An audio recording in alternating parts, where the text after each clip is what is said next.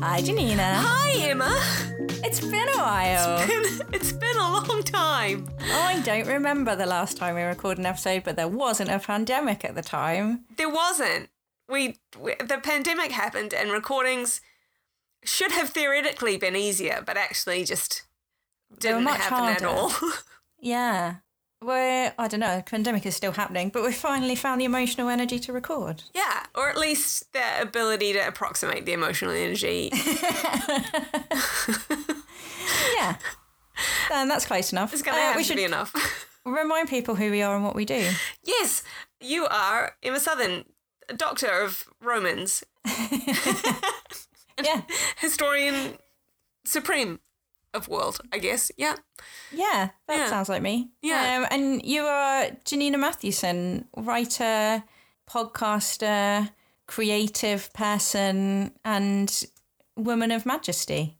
That about sums it up. Yeah. Yeah. And we are here to answer history questions that people can't be bothered researching themselves, because why would you? Research is very, time consuming. It's very time consuming and it takes a lot of brain power, and who's got an evening to dedicate to these things? The answer is us. So you're welcome, everyone, I guess, is what we're saying. Yeah, thankfully we remembered what question we were going to answer that we said we were going to ask last time in March or whatever the hell it was.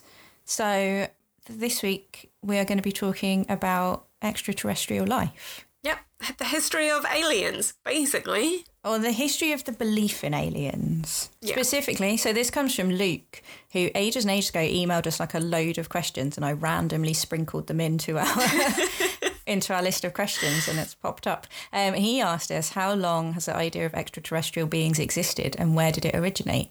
It's a very fun question. It is a fun question. Importantly, what we're not talking about is the racist modern belief that the ancient world of any kind was inhabited by, seeded by, or built by aliens from another planet in order to harvest gold.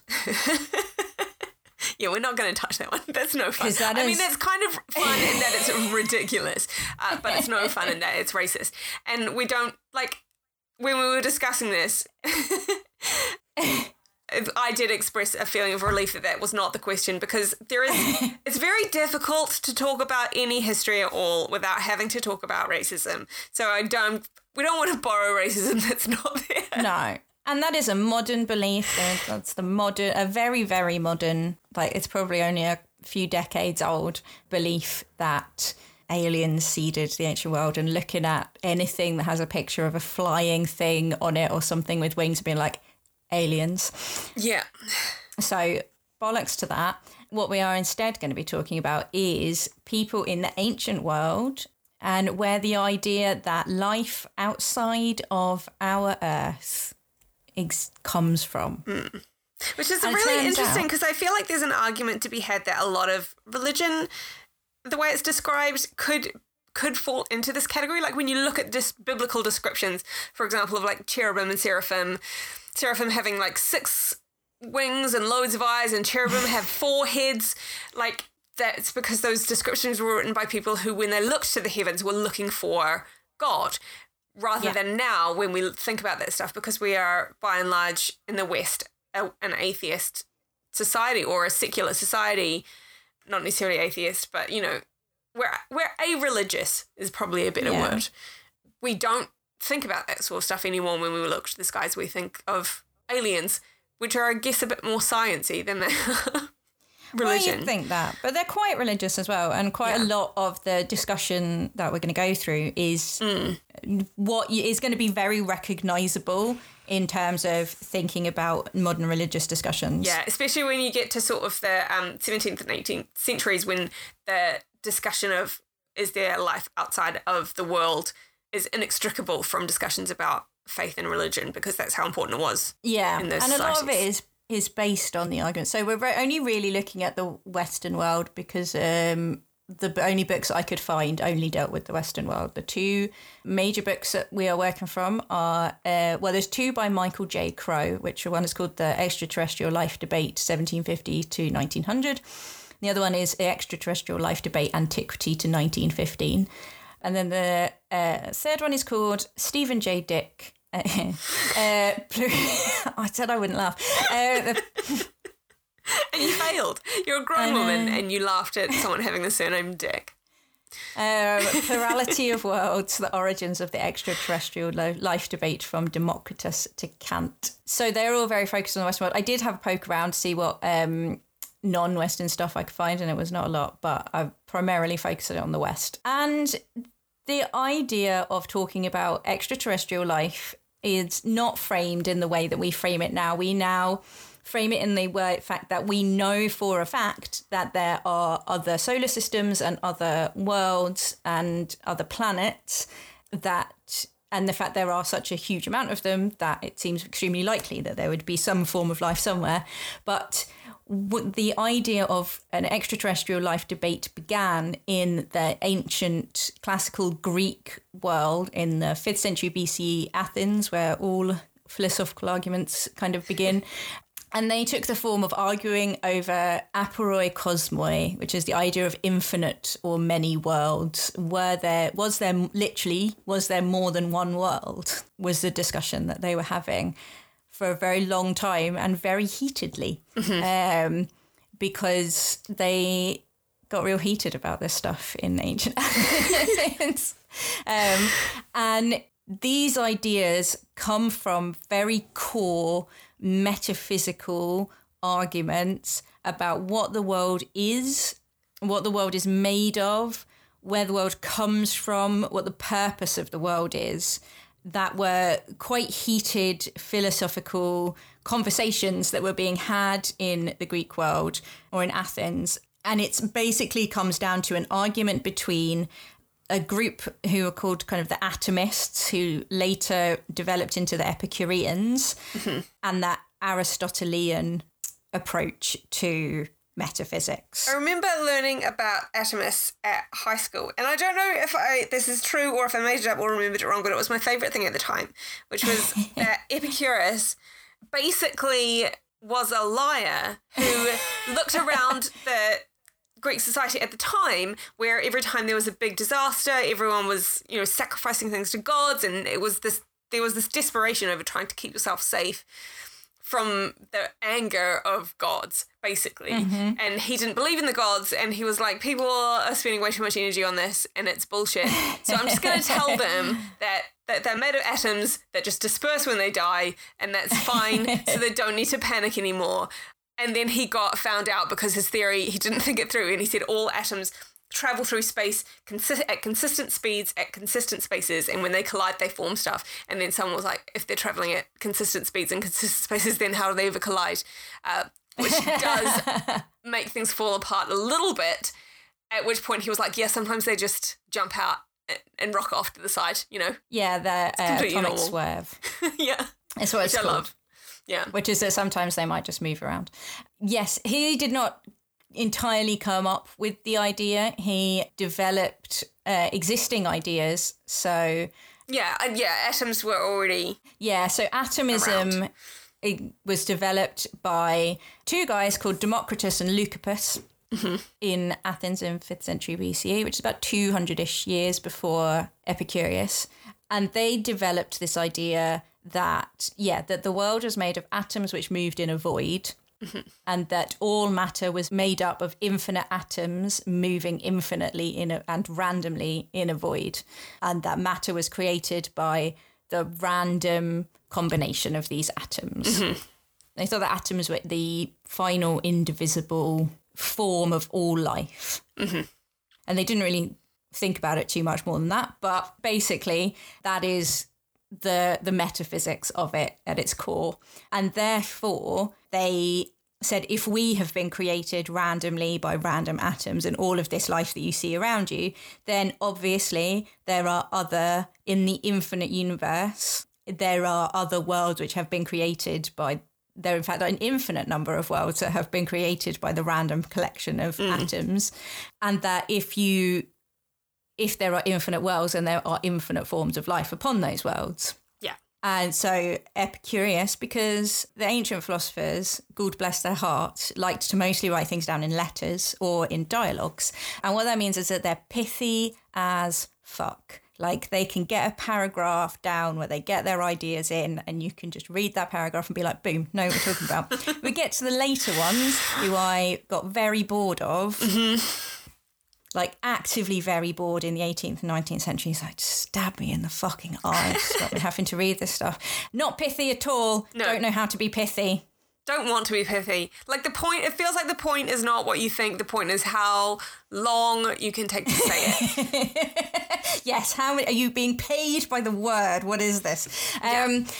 So Epicurus, who then developed these ideas into a kind of more complete philosophy with ethics and the like, wrote to Herodotus, who, if you know anything about the ancient Greek world, will know that Herodotus is one of the great historians of the ancient world. He invented the concept and word, the kind of concept of historia, as in like storytelling, and wrote his amazing books of kind of histories of Greece and wonders of the world, and it's brilliant and everyone should read it. And he was friends with Epicurus, who wrote a lot of letters to Herodotus about his philosophy, one of which included the excellent paragraph, which you'll note is very pithy. Furthermore, we must believe that in all worlds there are living creatures and plants and other things we see in this world. For indeed no one could prove that in a world of one kind there might or might not have been included kind of seeds from which living things and plants and all the rest of the things we see are composed, and that in the world of another kind they could not have been. So, infinite worlds, and on those infinite worlds there will be infinite types of life. And the kind of purest distillation of Epicureanist thought and atomist thought comes from a Roman era Epicurean called Lucretius, who wrote an epic poem called On the Nature of Things, which also includes sentences about, like, on every ground, therefore, you must admit there exists elsewhere other congeries of matter similar to this one, in which the ether clasps in ardent embrace. That's nice. Which is lovely. It is lovely. On the other hand, however, there was Aristotle. And Aristotle was a big smug man who was very angry and was he was very, very much an anti-atomist.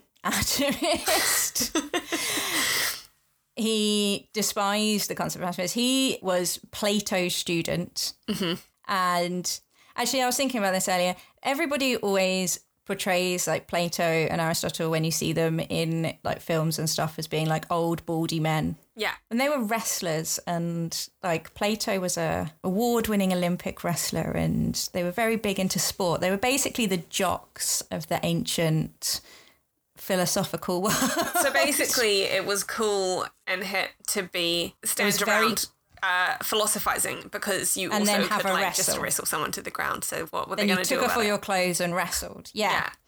So in this imagining, you have to imagine the atomists are like the nerds. They've got glasses, and Plato and Aristotle are the big jocks, and they're also more cool. This is also where like certain wanky men, more recent men, got the idea that like wrestling, ancient Greek style naked wrestling, was inextricable from like intellectual endeavor, right? Like this is was it D.H. Lawrence who was obsessed with naked wrestling all his friends? Yeah. And isn't it? Is it Women in Love, the film that's got the big naked wrestling team? Yeah. Anyway, so they're the cool guys and they're the louder guys, and they fucking hate Democritus and Leucippus, and they argue and believe very strongly that the idea of atoms is obvious stupid wank that should literally be burnt for being so stupid, because obviously the world is made up of 4 elements. Obviously. Which can only move in certain directions. Yeah, I mean, just obviously. Except the 5th element. Is the 5th element love? It's not, it's ether.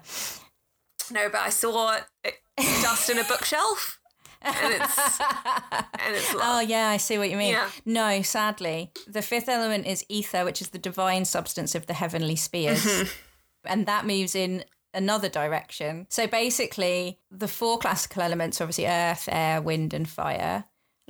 Earth and water can only move down. Remember the very first day, 21st day of September.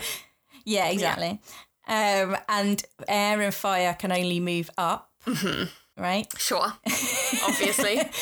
Because if you look at them, right, the only time you can see air is when you see smoke, and that's moving up. Yeah. It doesn't matter that sometimes you can also feel air. It's irrelevant.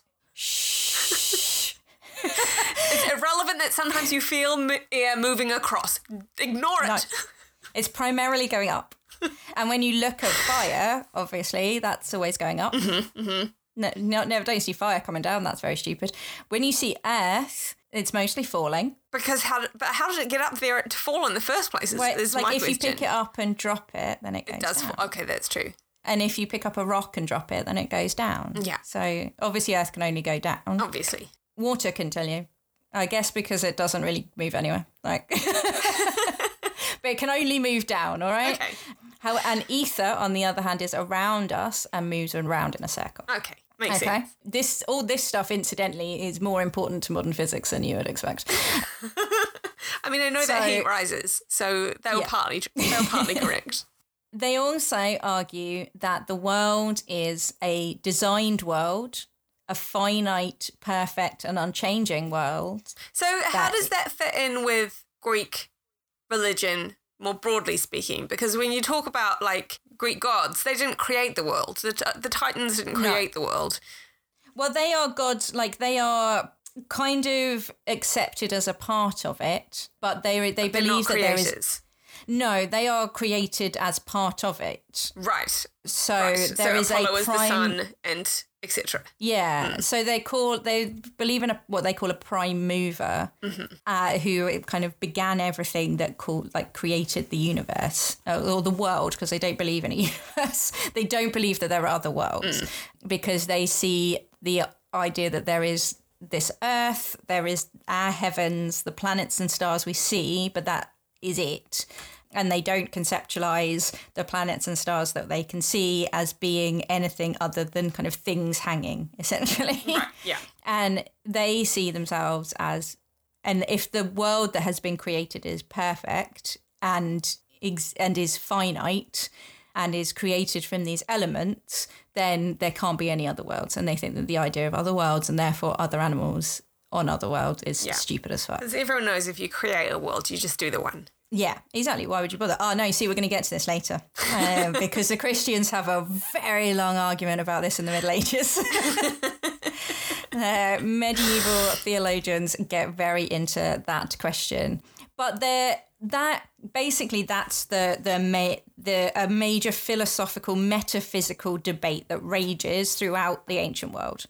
And then some people spend time thinking about what... If you had people in other worlds, like, okay, atomists, they're like, okay, well, if there are other worlds, then what like things might look like. And they kind of focus on the moon because it's the closest thing they can see. And they can see that it's a big thing in the sky and they can see that it moves and they can see it pretty clearly.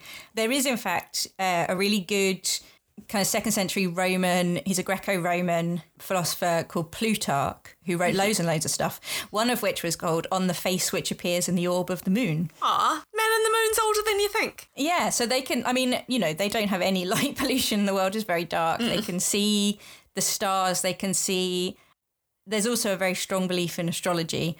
And they can, you know, the reason that we have all of the zodiac signs and whatever in the, what are they called, constellations, is because they could see them so clearly and they named them. And those names have stuck with us until now. But he wrote On the Face Which Appears in the Orb of the Moon, which is a very long dialogue, which is a very serious consideration of whether the moon could be inhabitable. Like literally whether, from what they can see of the moon, it could theoretically have life on it. So it's between these two guys called Theon and Lamprias. And Theon argues that there could never be any life on the moon because they can see that there's no weather. So there's no winds or cloud or rain, and they think there's no water there. And they can see that the sun is beaming light onto it. So they think it'll be too hot there.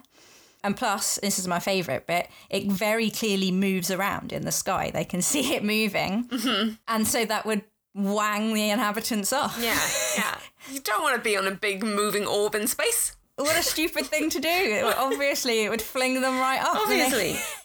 if it was just moving around in the sky, which is lovely. So he argues that it couldn't possibly be there. Mm-hmm. But Lamprias, on the other hand, argues that the movement is gentle and serene and you wouldn't notice it when you were on it, and that there might not be possible to have life in the very, very hot side or the very, very dark, cold side, but that there would be a temperate zone between them where it would be perfect for life. Mm-hmm. And that any life there might not need wind and rain and clouds because it would be naturally adapted to a sunny climate. It's getting a bit evolutionary. Exactly. A lot of ideas that we think are modern are not really at all. Yeah, tell me that. Yeah. And there's lots of thoughts about what if, like, this is genuinely quite a serious and also widespread topic of conversation amongst kind of philosophical thinking people who like to think about big ideas in the ancient world. A lot of them seem to think that they would be massive if they were animals on the moon. My personal favourite is a guy called Lucian of Samosata, who is a satirical writer who takes the piss out of everyone and everything. He's kind of a Jonathan Swift of his time. Sure. So he proposes really ludicrous ideas that are so outrageously stupid that they become funny. And then does a lot of playing with words and puns and silly wordplay that doesn't translate into English at all. It's very funny if you read Greek, but otherwise not funny in the slightest. But he wrote a book called The True History, which is, and I really enjoy the fact that he did this, it's like a kind of Richard Dawkins-esque, deeply humorless takedown of like Homeric epic. Which suggests that he thinks that people believe very literally in Homeric epic and like these ideas that gods would move people around and would rain blood on places and would build a mountain just to annoy somebody rather than read them as kind of allegorical or as literature. Yeah. But I've just, in the same way that Richard Dawkins and people and Sam Harris and whatever seem to think that people who are religious are literally incapable of thinking about the Bible or religion in anything but the most literal way. So he wrote what seems to be an entirely pointless takedown of... his misinterpretation of other people's attitudes to the Iliad? Yeah, exactly. That's exactly what it is.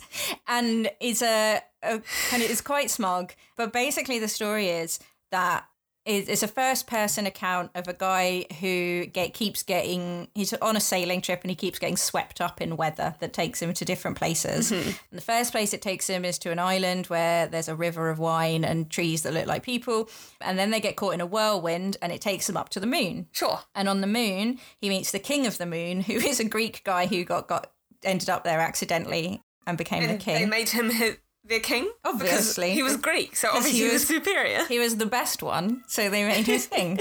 Like Dancing with Wolves. Like, they're like, you seem like you do being on the moon better than us. But when he arrives, it's the middle of a war between the king of the moon and the king of the sun. Over who gets to rule the morning star, which is Venus. Sure. So they're in the middle of a war and they have all of these people and animals and fighters who are all primarily riding or fighting with massive things. Mm-hmm. So the first thing that he meets are what he calls vulture dragoons, who are men riding vultures with 3 heads. I mean, that sounds great. Yeah, and then there are grass plumes, which are birds with wings like lettuce leaves. Millet shooters and garlic fighters, which he does not describe any further than that. Flea archers, who are archers riding on fleas, which are as large as 12 elephants. I do not want to meet those particular fleas. 200-foot-long ants. Oofed. Something he calls poppycorns, which are dog-faced men. From the Dog Star, obviously. Sure, obviously. Something he calls Milky Way slingers. Okay. Unclear. And cloud centaurs, who are giant centaurs from the clouds. Yeah, I mean, I can see that. Centaurs. No, yeah. Makes sense. And there's another one who I've forgotten to write down the name of, but who fight with asparagus. So instead of having lances, or they poke each other with asparagus. So that's quite good. That's very nice. Eventually they come to a kind of truce, and then he launches into a description of the people there, and he just keeps adding more and more ridiculous things on. So this is his description of moon people. They are not born of women, but of men. They marry men and do not even know the word women at all. Up until the age of 25, each has a wife and thereafter a husband, which is very Ursula Le Guin. They carry their children in a calf of the leg instead of the belly. When conception takes place, the calf begins to swell. In the course of time, they cut it open and deliver the child dead, and then they bring it to life by putting the wind with its mouth open. Another thing, they all have artificial parts that are sometimes of ivory and sometimes for the poor of wood, and they make use of them in their intercourse. When a man grows old, he does not die, but is dissolved like smoke and turns into air. Then he gets even more detailed about their physical attributes. They will shave all their hair and consider hair to be disgusting, except on comets where they really like long hair, which is a really bad joke about the fact that in Latin, a comet the word for comet is hairy star. Oh, I mean, like, it is a hairy star. Like, this is the pun, or loads of this is really funny puns. They have beards which grow on their knee. Sure. But they don't have toenails because they only have one toe. Sure. Everyone needs a nail on one toe. Everyone has a cabbage leaf there on the small of their back like a tail. Okay. And their noses run honey. That would be delicious. They use their bellies as pockets because they can open and close them. That would be very handy. And in particular, they put their children inside there when their children are cold because inside they're all hairy. He invented kangaroos. He invented kangaroos. They have removable eyes and quite often lose them. And so the rich have massive stores of eyes. Well, you would. I really like that his vision, he can think of all of this stuff, but he can't be asked to think of a different political system other than the one that he knows. Imagination fails at a certain point, and that point is what with money? What do? Yeah, and they all have plain leaves for ears. Mm-hmm. The rich wear clothes made out of glass, and the poor wear clothes made out of brass. I would rather wear brass clothes than glass clothes, to be perfectly honest with you. Immensely uncomfortable, isn't it? Yeah, I don't want that to break and then stab me in my bits, you know? Yeah, and then he kind of runs out of steam a little bit and decides to go back to Earth. So bored of looking at them now, so he leaves. Sure. Makes sense. Yeah, but there you have. So it's often called the first ever science fiction story, although it's not really science fictional, but it's just him imagining it's him coming up with the most ludicrous story that he possibly could. Like, I went to the moon and there were all these people and they had tails that were leaves and their nose ran honey. Yeah, to just try and own the libs, I guess. Yeah, pretty much. Or just, I don't even know who he's trying to own. I feel like he wrote it for a bunch of other, like, quite smug, educated people who would all sit around and laugh at their imagined idea of an uneducated poor. Like, they're all so silly. They think that Homer's thing really happened without ever bothering to talk to anybody. Yeah, sure. Recognisable behaviour. Yeah, very familiar. Yeah. Yeah, so that's like the basic dichotomy of beliefs in the ancient world. And it seems like for a very long time, it was that kind of atomist, certainly through the Roman world, the kind of Aristotelian perspective was considerably less popular in terms of philosophical writing anyway. And it looks like from Plutarch and stuff that there were genuinely people having conversations about what many worlds might look like. Yeah. And what people on the moon might be like if you could get to the moon, which I enjoy very much. Yeah, it's nice. Yeah. And then Christianity happened and that ended. Yeah, Christianity ended a lot of things. It did. There's two of the early Christian theologians who quite like the idea of a multi-worlds or many worlds hypothesis. One of whom is my heretical bay Origen, who I love. He's semi-heretical. There's a lot of arguments about whether he's heretical or not, and also he may or may not have castrated himself. It's not ideal. It wasn't ideal, and it's unclear whether he actually did. Eusebius says he did, and Eusebius didn't like Origen's ideas one bit. Mm-hmm. And Origen was this bishop who wrote a lot of biblical exegesis in the 3rd century, like a lot. And they're really good, but they're very... He has a very hermeneutic approach, and he believes that a lot of the Old Testament in particular is metaphor and analogy. And he reads many layers of meaning into every sentence. Sure. And a lot of people felt that he was too metaphorical about it, because he really liked to unpack all the potential metaphorical meanings, because he's taking New Testament theology or New Testament Western theology and applying it to the ancient Old Testament stuff. So when he's reading like the Song of Songs, for example, which is a sex poem. Mm-hmm. About hair being like goats coming down from Mount Gilead. Yeah. It's beautiful stuff. Your neck being like a beautiful ivory tower. Mm-hmm. Yeah, so he reads that kind of thing, and he develops a whole reading of it whereby actually this is about the relationship between a person's soul and Christ, or between Christ and the church is another layer. So it is where the church is the bride of Christ. Yeah. And he reads all these kind of metaphorical layers of meaning into it. And some people don't like that. So there's these things called the Origenist crises, and they're good fun. But the only other person who quite likes the idea is my highly orthodox bae, Augustine, who no one could ever accuse of being unorthodox or heretical in any way, because he would shout at them until they stopped. It's handy when you can do that.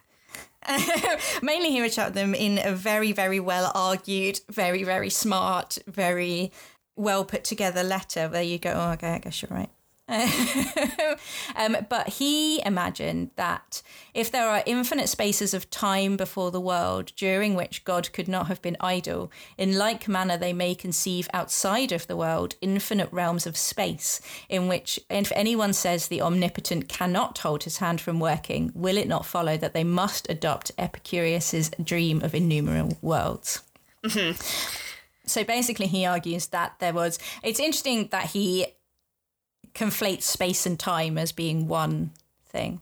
So tick for Augustine there. Yeah. And because there was infinite time before this world was created, which this world was created and is perfect and is us, that means that we either are suggesting that God was doing nothing for an infinite period of time until it came into his mind to create us, or we say that he was working that entire time creating other places. Yeah. And that becomes a very contentious idea much later on, because then for a good 800 years, everyone stops thinking about the idea. Or everyone who wrote anything stops thinking about it, which is largely because it became very the overarching metaphysical conception of the world, which was the only one able to be expressed through the church, was that the world was created was singular, that the heavens and earths were created singularly. Yeah. I did have a wee look and see what the Quran, which was written in around 700, said as to whether there was anything or anyone had written anything there about or exegesis about the Quran and hadiths and stuff. Mm-hmm. And I did find somebody reading that the Quran does not rule out the possibility of inhabited extraterrestrial worlds and does not rule out the possibility of multiple worlds. Quoting Quran 42:29, and among his signs is the creation of the heavens and the earth and the living creatures that he has scattered throughout them, and he has the power to gather them together when he wills. Sure, so implying that there are living creatures in the heavens as well as on the earth? Yeah. Mm. So there's a lot of discussion about that word that is created there as living creatures. Yeah. But kind of medieval and early medieval Islamic scholars were writing things like, it is not impossible that in the heavens there are species of animals that move just like the humans walk on this earth. Mm-hmm. and Hazrat Ali, who is in the Sunni tradition, I believe, the fourth righteous caliph. I always confuse Sunni and Sufi, I'm sorry. Said that in the stellar bodies there are cities like those on the earth. So there is an Islamic tradition that kind of talks about it, but it's not been written about as much in English, so I could not access it. But in the West, everybody was just kind of sitting around going, hurdy-dur. This is the thing, the church spread and kind of stamped down discussion. So there was like just a period, I feel like there was just a period of time when you just The problem is that the West is not very rich during this time. This is a time of Eastern kind of economic and intellectual supremacy. When all of the great libraries of the world, all of the great intellectual traditions of the world are in Iraq and are in Ethiopia and are in China and are not in the West, because the West is kind of in a period where it is rebuilding. And so there is just not the intellectual tradition outside of the church. The church is the only space where there is enough cash, basically, for people to spend their time thinking about things. And then there has to be an orthodoxy. Until there starts being more contact between the East and the West. And particularly what happens is that a guy translates Aristotle from Arabic, because Aristotle was lost pretty much. He was not a part of the Western tradition of philosophy for hundreds and hundreds of years, but he was kept in Arabic libraries. Oh, that's so nice. And I don't think anyone even talks about enough necessarily about the way that we have historical texts and the amount of cooperation that is required. Just even like one little document for that to survive this long has to be under the protection of someone at some point, and then handed over to someone else and passed between people who are all equally committed to preserving it. It's like a really beautiful act to do.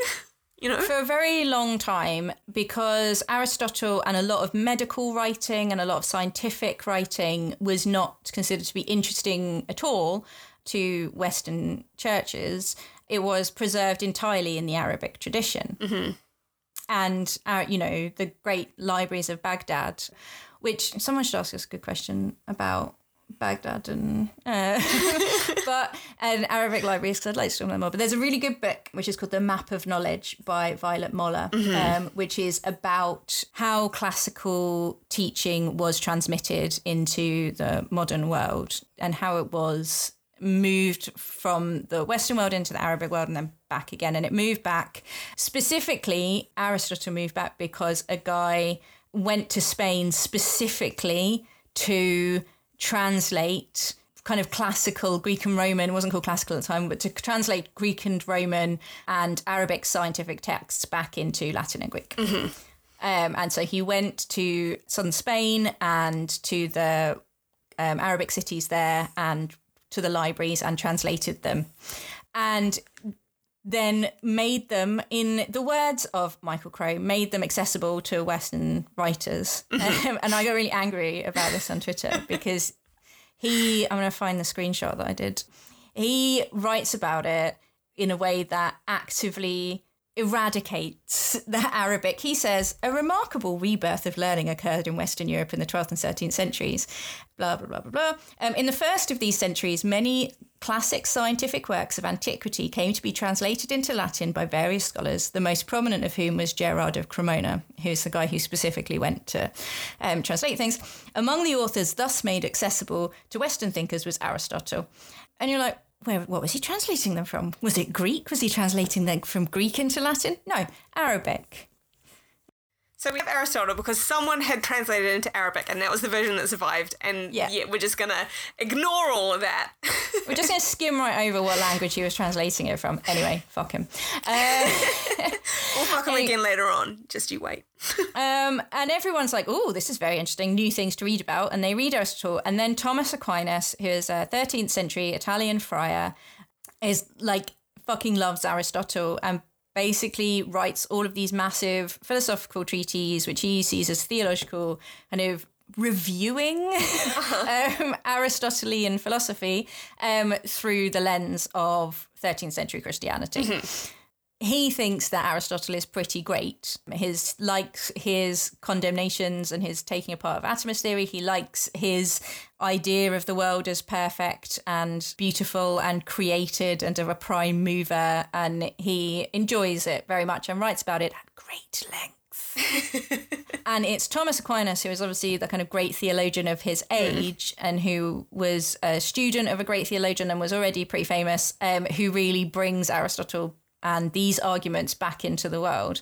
And the hilarious effect of this is that he, by repeating Aristotle's kind of proofs and arguments against the theory of plural worlds, he popularizes the ideas that Aristotle was refuting. And he starts making people think about that. It's like the academic example of when you quote tweet someone to disagree with them and get dumped on. Exactly. And all you're doing is showing people the dunked on tweet and giving them more oxygen. So he tries to show how good Aristotle is at dunking on people and accidentally gives loads of oxygen to atomist theories. Mm-hmm. Which means that loads of slightly contrarian philosophers and theologians of the time start thinking really hard about whether it is theologically impossible for God to have created several worlds if he had wanted to. Mm. And quite a lot of them think that Tommy Aquinas, is maligning the good name of God and suggesting that he is in some way incompetent by suggesting that he would only do one world, like some kind of one world idiot. Mm-hmm. Like, oh, you think he could only create one world, do you? Don't you think he could have created loads of them if he wanted to? Yeah, and you get into people who are like, this is... It feels to me like one of the points of the debate. I mean, this is what I was talking about really when I said earlier, that becomes inextricably intertwined. If you are arguing about the existence of life elsewhere in the universe, in a world where the existence of God and the divine intelligent creation of Earth is a given, then does the existence of life, in other words, confirm or dispute that reality? And I think it's really, really interesting that the debate having those sorts of angles. It is. And it's interesting the points at which they start from, like, and how they argue what couldn't be. And like at this stage, the argument is entirely around God's omnipotence. Like, are you malign, or like, what is the purpose almost of God's omnipotence? Because what Augustine says, for example, is that God wouldn't just be sitting around in infinite time and infinite space not doing anything. He would always be working. And if he's working, that means he's got to have something to be working with. Interesting as well, because I think this is a theological debate that continues today. Like, I think it comes up in a daily church service, you know, even like how small your vision of what you think the world and the universe is, that is how small does your vision imply that God is? You know, it's Anyway. No, you're right. And that's quite a lot of what the argument is. And you get people like Henry of Ghent and Richard of Middleton and William of Ware. There's only one of these people in each of these places, obviously. William of Ockham. And Nicol Osrem is a good one. He's very fun. In the 14th century, who thinks really hard about it and decides that eventually it's not theologically impossible that God could have created other worlds, because obviously he could, because he's omnipotent, but he didn't, and we know that he didn't because we can see that the planets are too heavy. Sure, yeah. And if there were planets up there, then they would fall down. Because he's like, if you're trying to put something into the air, then you have to attach a light thing to it to lift it up. Yeah, obviously. So they'd all need like balloons holding them in the sky. And exactly. And we can't see any balloons holding them in the sky, so they would just drop onto us. So therefore, there aren't any other planets up there. Which, when you think about it, fair dues. Yeah. And I also like that because, like, that shift, that's a big shift from Aristotle, who believed in a flat Earth, to this knowledge, like he has this knowledge that it's a flat Earth with the heavens above, but Osrem has the knowledge that the Earth is round and therefore other worlds would be round and therefore there would be big heavy things in the sky. So, and I like that shift. It's nice. Because, like, you basically, they're having the same arguments that Aristotle was having with himself, but you have these new knowledges, like, of a heavy, round Earth and of a omnipotent single God. Yeah. In the Christian sense, that completely changed the flavour of how it's expressed and thought about. Yeah. And everyone's having a lovely time with that until the year 1417, when a guy called Poggio Broccolini... Nice name. I know, it's so good. Who is what's called a Renaissance humanist, who dedicated his life to rediscovering and rescuing ancient manuscripts from Western libraries. Yeah. So he travelled around monasteries and nunneries and churches and libraries and everywhere that had manuscripts and hunted through, literally one by one, their manuscripts in order to find anything that was from the ancient world or that he recognised as being from the ancient world. This is where the notion of the ancient world being classical starts to develop or being kind of perfect is this Renaissance humanist idea. But anyway, he is hoking around in a Benedictine library in Fulda in Germany, and he finds a manuscript by a guy called Lucretius, and he recognises the name Lucretius from some Cicero that he has read, and he pulls it out and starts having a read, and it turns out to be on the nature of things. Oh, nice. A thing that hasn't been read for hundreds and hundreds of years. And he gets people to make a load of copies of them and then starts spreading them around his friends and family. And at this time, in 1417, is when we are getting, obviously, the Reformation is occurring and people are thinking very hard about the nature of God and the nature of the universe and then how that relates to the church and how that relates to people. And so Lucretius is on the nature of things, which says, sure, there's a God, but he's not very interested in us and we were all he did not create us. We are created from randomness. Drops a very thrilling bomb into... into the intellectual world of the 15th century. Yeah. And particularly in England, where it's frankly a hotbed of people arguing about shit, people love it. They go absolutely wild for it. And they love the idea of multiple worlds and other worlds. They don't, however, have any particular interest in the idea of other life, as far as I can tell, which I find very disappointing. They couldn't find anybody being like, yeah, but what if there was another world and everybody had big eyes? But we do get, in 1543, we get Copernicus's thinking about the Earth as a planet that revolves around the sun, which changes everything up again. Apparently, according to whatever book I was reading... You were reading Michael Crowe. Yes, so reading Michael Crowe. He literally only saw the finished published version of his book on the day he died. It was on the revolutions of celestial orbs, was what it was called. And yeah, it claimed that the Earth revolved around the sun and that the sun is itself a star, just like the other stars that you can see in the world, which then suggests there are many planets revolving around those suns, and and then there is a branching off of debate on whether or not they are inhabited. And a lot of the arguments against him were just, but Jesus... Which was a pretty good argument at the time, I guess. I mean, yeah, like, well, what you're saying is that the world was not created and we are not the centre of it, and I don't like that at all. And that undermines literally everything that we believe about the nature of the universe or the nature of the world. Yeah. We do also get a return to, and this is just charming and ridiculous and absurd, like everyone who seems to be talking about this stuff at this point is mathematicians and physicists, and they do, again, as was happening, in ancient Greece, present their views as little fictional dialogues. Yeah, I love a dialogue. To explain them, which is wild to me. I love a dialogue. You're like, it's such a good way of presenting an argument. Yeah. Bring back dialogue. And this is a point in time that people talk about as being the Copernican revolution, but actually not that many people expounded on his ideas. It wasn't until their writings got out that it started to really change stuff. But there was Giordano Bruno, who for him it was literally infinite worlds as a confirmation of faith rather than an argument against it. He was quoted as saying, "Thus is the excellence of God magnified and the greatness of his kingdom made manifest. He is glorified not in one, but in countless suns, not in a single earth, a single wood, but in a thousand, I say an infinity of worlds." He was totally burnt at the stake by the Roman Inquisition, but he said it.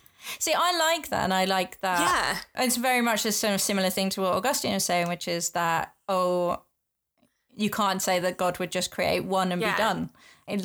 Not only has he created one sun, which is amazing, he's created loads of them. How good is that? If God is infinite, why would he not make infinite things? Yeah. That's because it undermines the idea that humans are the purpose of his creation. God didn't create the earth for us. If he created a whole universe and created 1,000 worlds, then we as people... are not his most important treasured things. Yeah, then what the fuck's Adam and Eve about, lads? Yeah. He seems very interested in us in the Old Testament, and now you're saying he's not. Yeah. You also get around this time, 1608, so a few decades later, Galileo Galilei invents the telescope, which fucks shit up all over again, because suddenly he was able to see that there were mountains on the moon and there were things that looked like oceans, and he could look at Jupiter and see that it looked similar to the Earth. He could see that there were just millions and millions and billions upon billions of stars. He didn't really talk much about the possibility of other life. The most out there, he mostly was just like, there's someone smarter than me who cares more about that sort of stuff that will go on that one. But he ruled out the idea of life on the moon because he did a lot of maths about the Earth's rotation around the sun and the moon's rotation around the Earth. And he didn't think that the moon got enough light to support life. But not everyone agreed. Maths. You get people like Johannes Kepler, who wrote a whole novel about his theory of life on the moon, which is about a secret pathway between the Earth and the moon, and goes into lots of detail about how looking down on the Earth from up there. And he didn't think that there were multiple suns and multiple planets. He just, I think, didn't really understand the idea of distance, and he didn't. Rather than assuming the stars were very, very far away, he assumed they were very, very small, and that the sun was the only one big enough and bright enough to have planets orbiting it, and therefore the sun is the central of the universe. Yeah, just like this one is very small, but that one is very far away.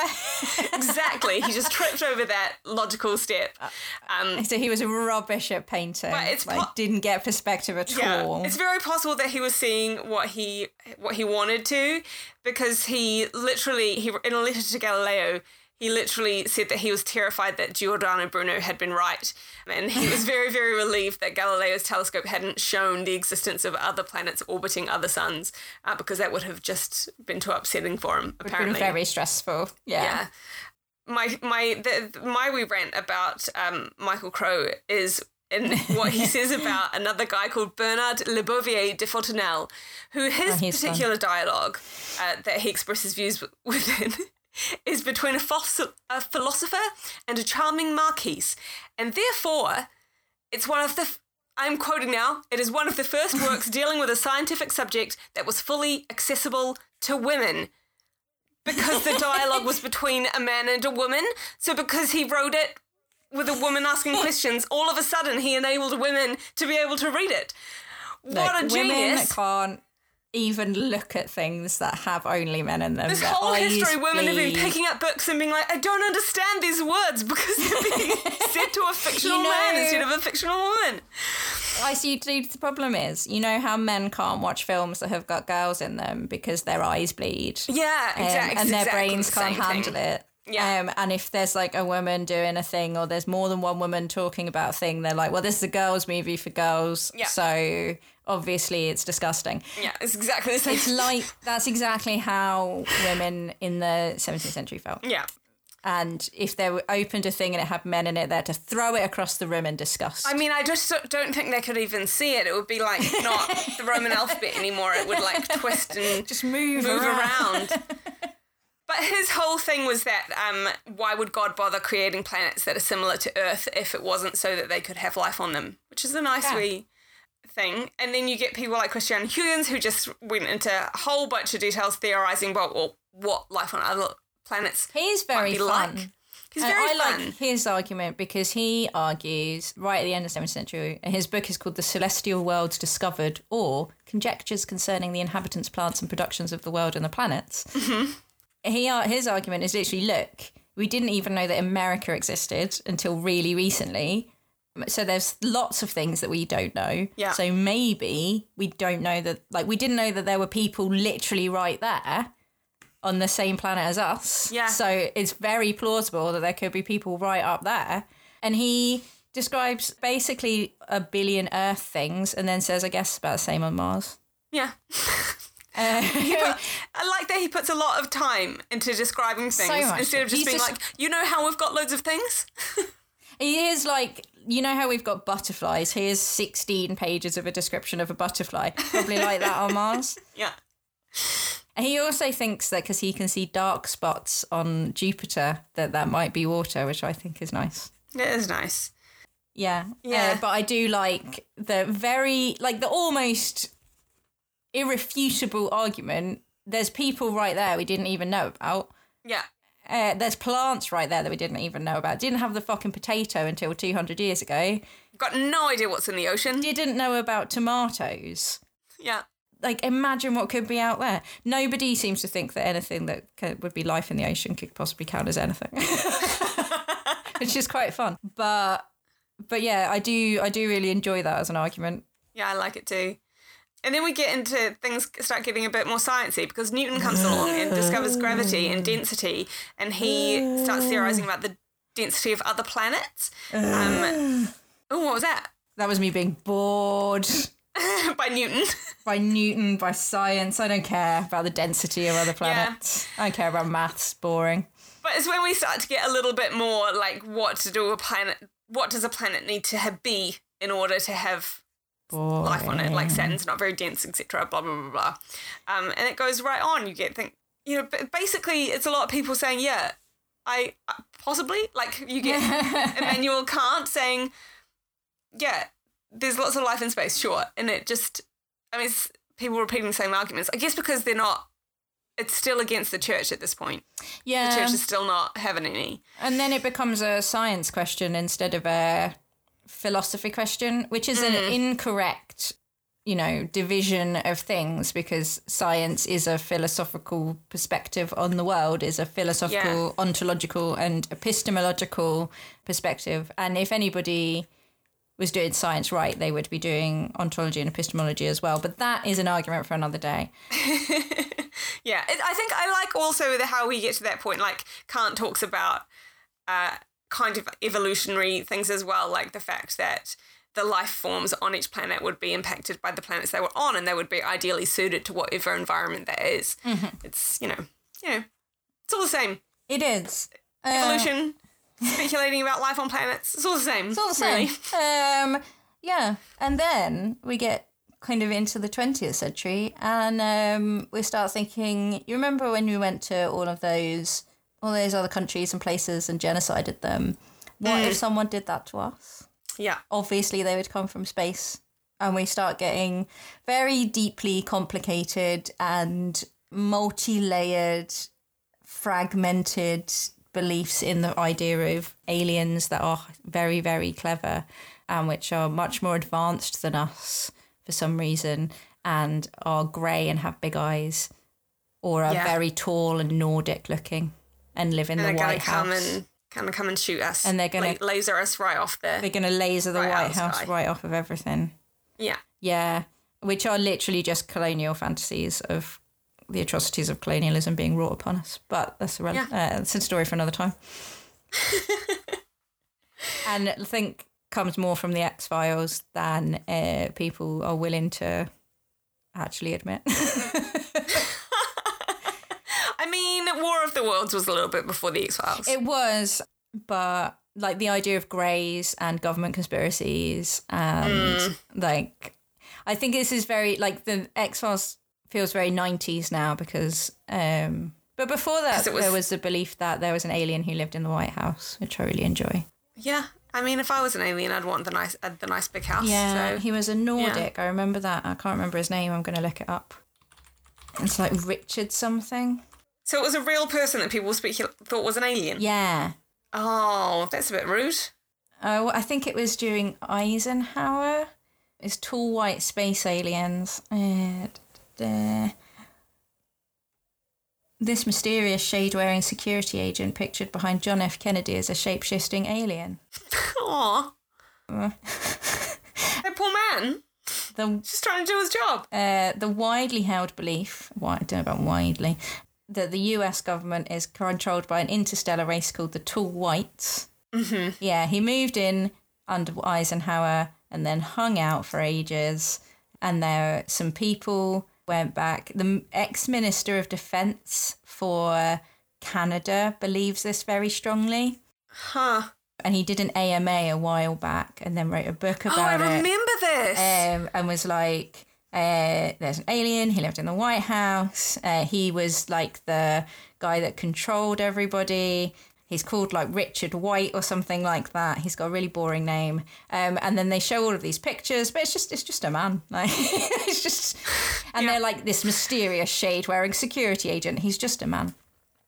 Yeah, he's just a human person trying to do his job. Yeah, he's not even that tall, and he's averagely white. Like, well, people see what they want to see. They do. You don't want to keep getting in. Like, once you get into this rabbit hole, you never come out. I had a period of my life where I went well into reading about Project Blue Book and Air Force conspiracies, and it was extremely fun. But I don't recommend it because you will lose a lot of time to it. And I feel like at this moment in time, conspiracy theories and theorists are having a little bit too much impact on the world. So it's not like as fun reading as it is in normal times. They're not very fun anymore. I was having this conversation with my friend Belle, who finds conspiracy theories very funny, which is fair because I also do. And we were talking about QAnon this morning, and I was like, I cannot even start. Can't. Because if I start, that like you can't make sense of it. It's best not to even try. But there was a time in my life when I spent an awful lot of time on Above Top Secret and the David Icke website and various other alien websites, just reading their conspiracy theories and having a brilliant time. That was before I got really into red pill men. Do you remember when I was really into? Oh, I remember those times. That was upsetting. And then the red pill men went Nazi and I went off them. Yeah. I mean, yeah.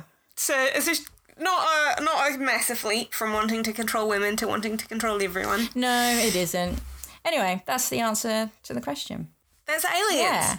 And our next episode is going to be a bit different and very special. Yeah, it is. Because I have a book coming out.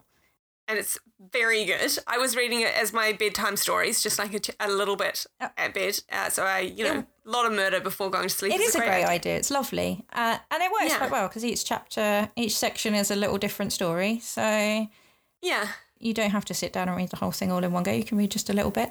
But it's called A Fatal Thing Happened on the Way to the Forum. Incredible title. Thank you very much. Sarah Perry titled it, so I can't take any credit. But... and it's about Roman murder. But we can't have a party, which is what I would normally do to launch a book. So we decided that we would do a live podcast episode and we'll chat about Roman murder. And then we will have people can come and ask us questions about us or whatever you want to ask us questions about. Nothing that we have to do loads of research about. And yeah, so I think that'll be on the 17th probably. Of September 2020, so if it's past that date when you're listening to it, we'll put proper details out on Twitter and Facebook and all that, and we will do drop in and watch us live, but we will drop a recording into the podcast feed as well if you can't make it. So that's going to be the next one, and then we'll decide what our next question is going to be live on air when you'll discover what our process is. Trying to work out how I've organised things. But apart from that, I think we answered this question. It's very ancient. Yeah. A long time. Thousands of years. Many thousands of years, and people on the moon have beards that grow on their knees. Yeah. Yeah. Nice. Where can people find us, Janina, if they want to ask us other questions? They can find us on Twitter at SexyHistoryPod. Or you can email us at sexyhistorypod@gmail.com. Or you can, you can find us on Facebook at Sexy History Pod. Without the E. Without the E, because Facebook is prudes. Yes. I regularly forget that Facebook exists, so... Yeah. Even better, I put all of the sources and pictures and things. I'll put a picture of Richard, whatever his name is, the tall white, on our Ko-fi page, which is most easily got to by going to bit.ly/support Sexy History. And you can also give us a price of a coffee there if you would like to pay for all of the bits and bobs, the hosting and the like. And then you can find me at Nuclear Teeth on Twitter. And I am at J9andF. And Oliver, producer and editor, is at Kiwa. I think that's it. Is there anything else? Be nice about us. I think that is it. Tell all your friends. Yeah. Don't believe in racist conspiracies about aliens. Cheers. Yeah. That'll do. Great. All right. That sums everything up. Yeah, Livia has just started licking herself right beneath my microphone. So I'm going to take that as a time to stop before everybody is like, oh, sweet Jesus, what is that horrendous noise? Yeah, we don't want any of that. No, thanks, Livia. She's been sitting like behind my microphone with her back to me for this entire hour. Like a real... That's beautiful. A real bitch. She just likes to contribute. Yeah. It's good to be back. It is good to be back. All right. Until next time, Janina. Bye.